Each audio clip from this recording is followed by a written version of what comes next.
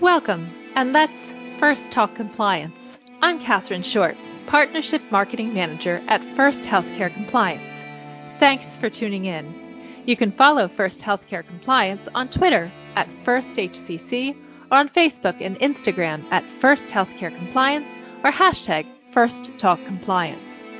On today's episode, we are speaking with Charlie Vincent, Executive Director of Spur Impact, a Delaware nonprofit whose mission is to connect and inspire young professionals to make an impact in their career and community about the topic of medicine, mindfulness, and millennials, health and wellness for the next generation. We are also pleased to be joined by Kate Smith, Program Manager at Delaware Academy of Medicine, and Jess Ruggieri, a health coach at the University of Delaware. As healthcare costs skyrocket, it is increasingly important for millennials to be proactive about their health and well-being and to find meaningful ways to integrate healthy habits and preventative measures into their routine as young adults. The Millennial Summit is one of the largest young professionals conferences in the nation and features many speakers and breakout sessions that highlight these issues and incorporate physical activity into the day of the conference itself. Today, we will discuss preventative health care and healthy habits, retention and recruitment of millennials, and ideas and incentives for wellness in the workplace. So hi, everybody. Thank you so much for joining me today on First Talk Compliance. Hi. Hey, Catherine. Hi. Hi. Hello. So we're speaking about millennials in the workplace. Let's talk about why it's important for the health of a company to include millennials and to have this generational diversity in the workforce. So I think one of the reasons why it's important for a company to include millennials and particularly look at diversity issues in the workforce is right now we're sort of at a point where there's sort of at least two different generations working in most given organizations. So you have the baby boomer class, sort of the Gen X class, and the millennials, and then right behind them are the Gen Z. So there's at least probably two different cohorts in most workplaces. A lot of them have been working there a long time. Some are just out of college. And so you have a lot of younger folks coming in and just have a really different understanding and perspective on sort of work-life balance, coming in and out of college, understanding the political dynamics of a workplace, and then you have just a different perspective from people who've been there for a long time. And so coupled with that, you have new products and technology that different generations have seen longer than others, and you have just sort of a real mosaic of ideas and people in the workplace. And so it's important from a administration and managerial perspective to really sort of figure out ways to bridge that gap, make sure that there's a harmonious function between people who are working on the same team, because in the end you're working toward your company's mission or toward some management goal, and the more in sync everybody can get and admire and value other people's opinions, the better. Absolutely. Are millennials changing the focus of the workplace in regards to mental health and vacation time, family time, things such as this? Catherine, I think millennials are changing the focus. Can I pinpoint exactly why or what stemmed it or when did it start?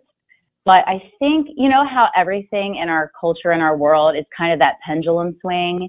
You know, we'll go way far one way and then, you know, people get tired of it. And so we swing back the other way. So I feel like we've worked hard for so long and people are starting to claim back their identity. In fact, I had lunch with somebody today who is leaving a department at University of Delaware and moving to another one. And she almost had tears in her eyes. And she was saying, I finally feel like I can be me. Mm-hmm. And in that conversation, it spoke volumes to me about people should be able to show up at work and feel fully themselves. And so when you talk about family life, when you talk about mental health, even pinpointing all these specific things, when I hear those words, I just think holistic.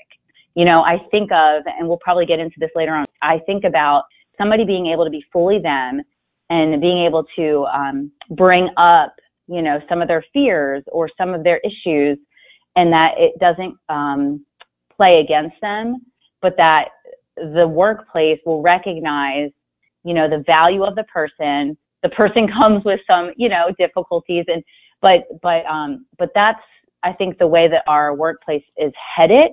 That people have to realize, like leaders and owners of companies have to realize that if they want to be successful, they have to make sure that they're taking care of employees. So I think it's just, even bringing up the word millennial, I think it's just the timing of that pendulum swing, that the millennials are at the forefront of bringing this to our attention. I think also to Jess's point, in terms of pay, in terms of sort of the professional work-life balance, I think the millennial generation has a very different perspective on that. So competitive pay is important. The soft demands are different in this generation than in some others. So like in terms of, being able to work remotely, the ideas of transparency are collaborative efforts between in project development and management. I just think the older generation just has a different perspective, and younger generation, millennials included, they're just less afraid to speak up about what they want. And I think that's, kind of shakes things up. And that in terms of how it's changing the focus is sort of driving this conversation about vacation time, maternity, paternity leave, wellness initiatives in the workplace, and other non-monetary benefits. Do you think that millennials sometimes trade these kind of things from monetary benefits for these non-monetary type of benefits? Yes. Yeah, I think that a lot of times for millennials, it's not so much what can I do for the company to help the company get better. Now it's, as Jeff said, this pendulum swing towards, well, what can the company do for me so that I can be a better worker? So, if for these people, it's, I need more vacation days, or I need the ability to work from home, or, I need a mental health day, then I think because millennials are less afraid of speaking up, and it's less of a, oh, well, your boss says to do it, so you do it. It's less of that now. It's now, well, I'll get it done, but I'm going to be doing it my way. Okay. So actually that leads into another question that I had. So I think I would define that as work-life balance. How do millennials define that, and how do they then achieve that?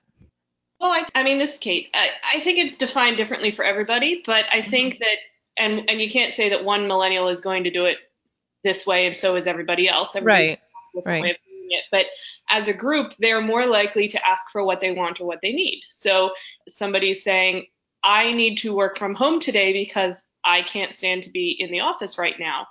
People are more likely to let them, because they know now that, getting this person away from people or whatever is going to, in the long run, lead to a more productive workforce. So people are more likely to do that. And I think it's just because they're not afraid to say, no, I'm not doing it your way. I'll do it my way and get it done, but it's going to be my way. I just feel like there's more ways now. Like Charlie was saying, generations before didn't really have choices. There was a building, and you have to drive to the building, and you have to be there from 9 to 5 or whatever. It was very structured. And when you left that building, you left work. You talk about work-life balance back then in the 9 to 5 times, there wasn't really choices. And now we have the smartphones, we have our Apple Watches, we have, constant connection, and we'll either burn out if we don't know how to ask for some type of work-life balance. I feel sorry for people that are in leadership positions. Not really. I'm just, tongue in cheek, but they have to work a lot harder to communicate well with their workers and set expectations. So they have to open up a conversation as opposed to demand things from people.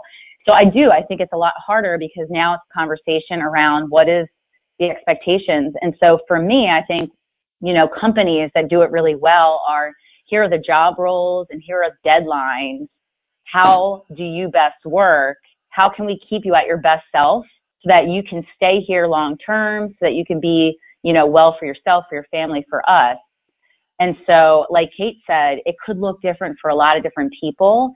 So depending on the type of work environment, different, soft offerings will probably look different. But I think I just wanted to make that point. Yeah, agreed. And another thing that companies are finding work, at least in my company, is the idea of flexible scheduling. So there are a lot of people who, for whatever reason, work really well in the morning. And there are a lot of people who, for whatever reason, work really well at night. And so the ability to say, okay, well, I'm going to set my hours at, 7 in the morning until 3 in the afternoon. And hey, then I'll be there to pick up my kids from the bus stop or take them to soccer or what have you. The ability to not be working that strict 9 to 5 schedule is something that a lot of people are finding is something that they really want and are looking for in companies. So a lot of our listeners are in the healthcare field. Do you know how that would translate into some more traditional type of areas? A lot of the healthcare workers that I work with, because I work in public health, Mm-hmm. the hospital shifts are usually 12 hours long or 8 hours long, and they're from like 7 to 3 or 7 to 7. And so people are able to do those types of shift works, and then hospitalists, for example, will be able to work 2 months straight doing 12-hour shift, and then they get 3 weeks off to go and, I know a lot of people globetrotting, and that is worth it to them. So, sure. I mean, as I said, it depends on the person and what's going to work for them, but there are options. Mm-hmm. I think that translates over to the healthcare field as well. It just depends on the practice, and it comes back to that generational divide. You've got at least one generation workforce is really used to this 9 to 5 schedule, and then the ones coming up and behind them are sort of much more used to kind of the college schedule and have developed what work habits work for them, and they're just trying to find the right balance in wherever they wind up working. For me, work-life balance is, I come from the legal my background, so work-life balance is really kind of not a mirage, but it's just something that most people struggle with. But I was just going to ask you about attorneys, because we have a number of attorneys who listen as well, who are coming up, because I know we have a number of attorneys who also listen in. And so I sort of came around to the idea of using community service as a way of sort of striking that balance. There's a lot of nonprofits, there's a lot of community groups, there's a lot of government state commissions. There's a lot of ways that you can give back. There's no shortage of volunteer opportunities. You just got to go out and find them. So I think where you can find that balance of, sort of the grind of work is being able to take your free time, sort of find a way to give back, particularly in your community. And then the upside of that is you get to enjoy what you're doing in terms of that. And in that time, you get to meet colleagues, get to work with other people you don't typically work with, and really develop relationships outside of the workforce. And I think it just adds to that work-life balance. One thing that just keeps popping into my head is 3 words, in fact, but purpose, resilience, and self-awareness. And so, Charlie keeps speaking about the work-life balance, and we keep saying like, oh, it looks different for everybody, which is totally the case. And so we know that there's no like one-size-fits-all type of wellness program that's going to be preventative care for everyone. And I'm not saying that like companies should be in charge of this, but I think they need to be aware that when you can bring out somebody's personal purpose, right? I can hear it when Charlie speaks, what he's tied to. Very, like, I know what's important to Charlie, and he spends his time in those specific areas because of what's important to him. So I think sometimes when people are lost or confused, or they don't really know, gosh, how much time, like I'm a new attorney at this company and everybody's working like 16, 17 hours. Is that the norm? Like, I just feel like people need to be able to talk about like, what is their purpose? And then how can they create a work-life balance that they're doing their best work while they're working, but then they're also like their best selves when they're at home. And so it really is this education around self-awareness. And when you feel certain ways, how is it best that you're going to take care of your own self? So again, you can't always rely on other people to do it for you. That to me is what's exciting, is that educational piece of, how can we help people? Absolutely. So I have a question about a few other things in the workplace first. How is movement and activity important? I mean, and truthfully, movement. My grandfather lived to be 105, and that Whoa, man, I know that's that awesome. he That's was, great. yeah, Wonderful. yeah. But and besides love, like he was married for 70, wonderful years. He always had a job that had him mobile. And we see a lot of health issues nowadays because people are sitting and not moving. And sometimes, I mean, we all know it. If I say this, like you can be sitting and all of a sudden it's 12 o'clock and you're like staring at the computer, you haven't moved, your brain is fried.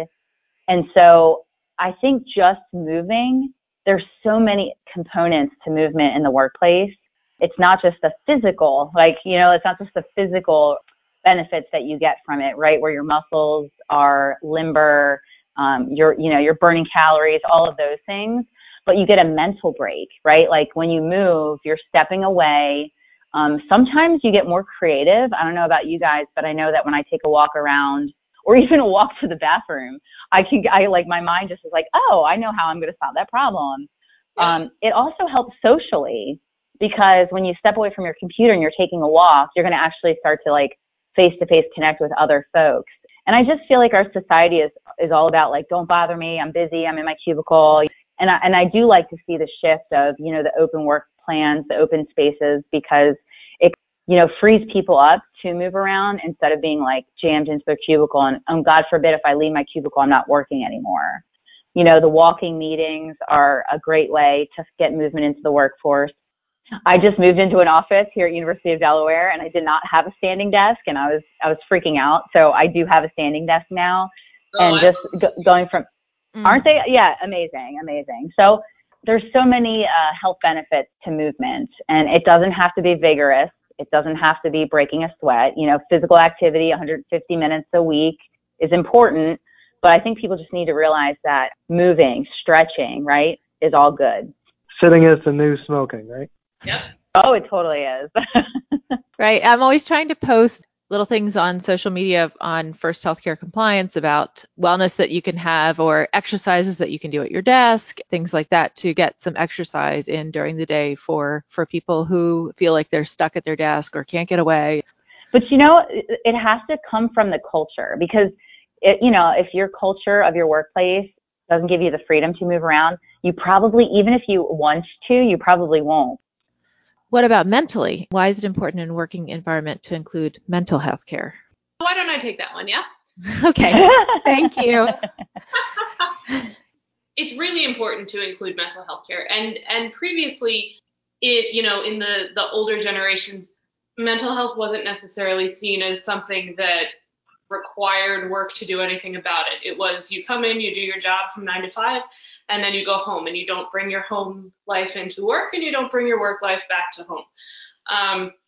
But now, perhaps because of millennials, perhaps because of science, we don't know, taking a day off to, quote, work on your mental health is not seen as something bad. It's being more commonplace. We also are far more aware now of people who are not necessarily neurotypical, who maybe they can't be sitting at a desk, maybe they need to sit on the floor, or maybe they need to walk and talk.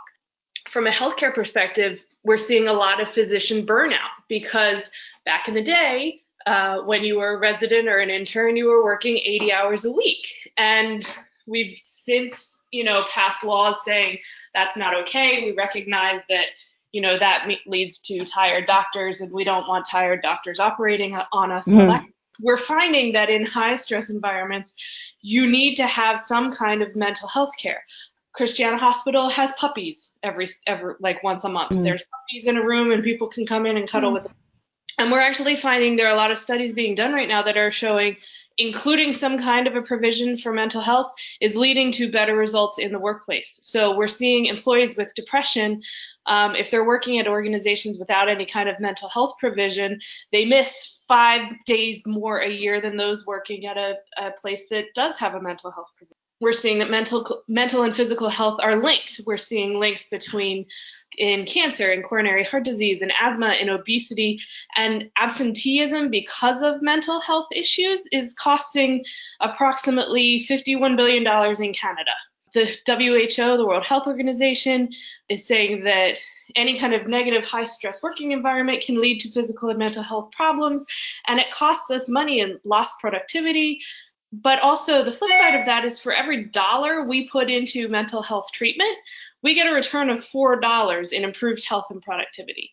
So because we're now aware of mental health and the role it plays in our jobs, in our lives, in our home life, in our work life, we're finding that it's more and more important that we have to include something about mental health care for our employees so that we get those dollars back, so that we don't have the absenteeism. So, as I said in the beginning, people are calling out saying, I need a day to work on my mental health, and employers are saying, okay, I will give you that day if it means that you're good for the next month. They're seeing the benefit of letting people deal with mental health issues then, rather than like shoving them under the rug. Great. If you're just tuning in, you're listening to First Talk Compliance, and my guests today are speaking about medicine, mindfulness, and millennials, health and wellness for the next generation. So can you tell me a brief overview of the Millennial Summit? Sure, I can take that one. So the Millennial Summit, or the Mill Summit Conference, this will be the third year coming up in August. We started it 3 years ago with the idea of coming up with a way to bring a lot of different groups that are focused on young professional leadership and development in different ways together around a sort of a common purpose. And that sort of has evolved into really the mission of Spur Impact. And that's to sort of inspire those who attend to get involved and make more of an impact in their career and in their community. And so what we've done at the Millennial Summit is we bring together a lot of different keynotes and speakers around different topics that are interesting, across sectors. So we have a lot of topics focused on leadership and professional development, wellness, entrepreneurship, finance, nonprofit, community service, public service. And the idea is if we can bring together young professionals who are interested in getting involved, really the type A's that are trying to do something, and sort of get them connected to the groups that are already doing it so they don't have to reinvent the wheel. It sort of advances those missions, sort of really starts to move the needle. And we have seen over the last 2 years really different groups sort of using it as a way to onboard new members. You've had companies come in and talk about programs they're doing. We talked about cross-generational, bridging the cross-generational or bridging the generational divide in the workplace. We had a panel last year that focused on that exact topic, and M&T Bank has a formally implemented program that sort of pairs a senior member of their management with somebody very junior, where the junior person is the mentor and the senior person is the mentee, and it's a way to really force the more seasoned professionals to really look at something, what maybe foreign to them, or maybe just new in a different way. And sort of one of the groups in the audience, who their company, he said, "Oh, this is a pretty good idea," and he ran it up to Flagpole, and now that Chemours has implemented that same program, and that was really the idea generated at the Millennial Summit. So we've seen a lot of those types of outcomes, and the event's grown. Each year it's doubled. This year we're hoping to have, we're expecting really to have more than 1,000 people here, which really would make it, in the top 2 in the country in terms of size. So it's really a fun event. And that's at least our planning committee is really, trying to use it to really move the proverbial needle here in Delaware and elsewhere. How is the Millennial Summit working to increase the health of its participants? So one of the ways we wanted to make sure that we looked at the health of our participants is that the planning committee has a wellness committee as part of it. I'm the chairwoman of that committee, which is why I'm talking to you now. But this year we're doing all kinds of awesome things for the health and wellness of our participants, of our speakers, of our committees.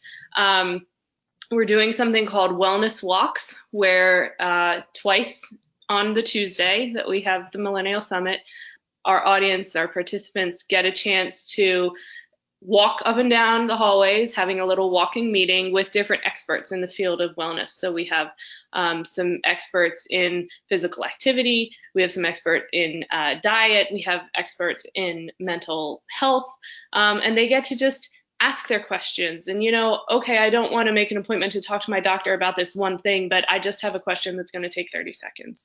So we're going to give them the chance to ask those questions and take a walk. We're going to have lots of healthy food options and multiple different ones, so gluten-free, vegan, vegetarian.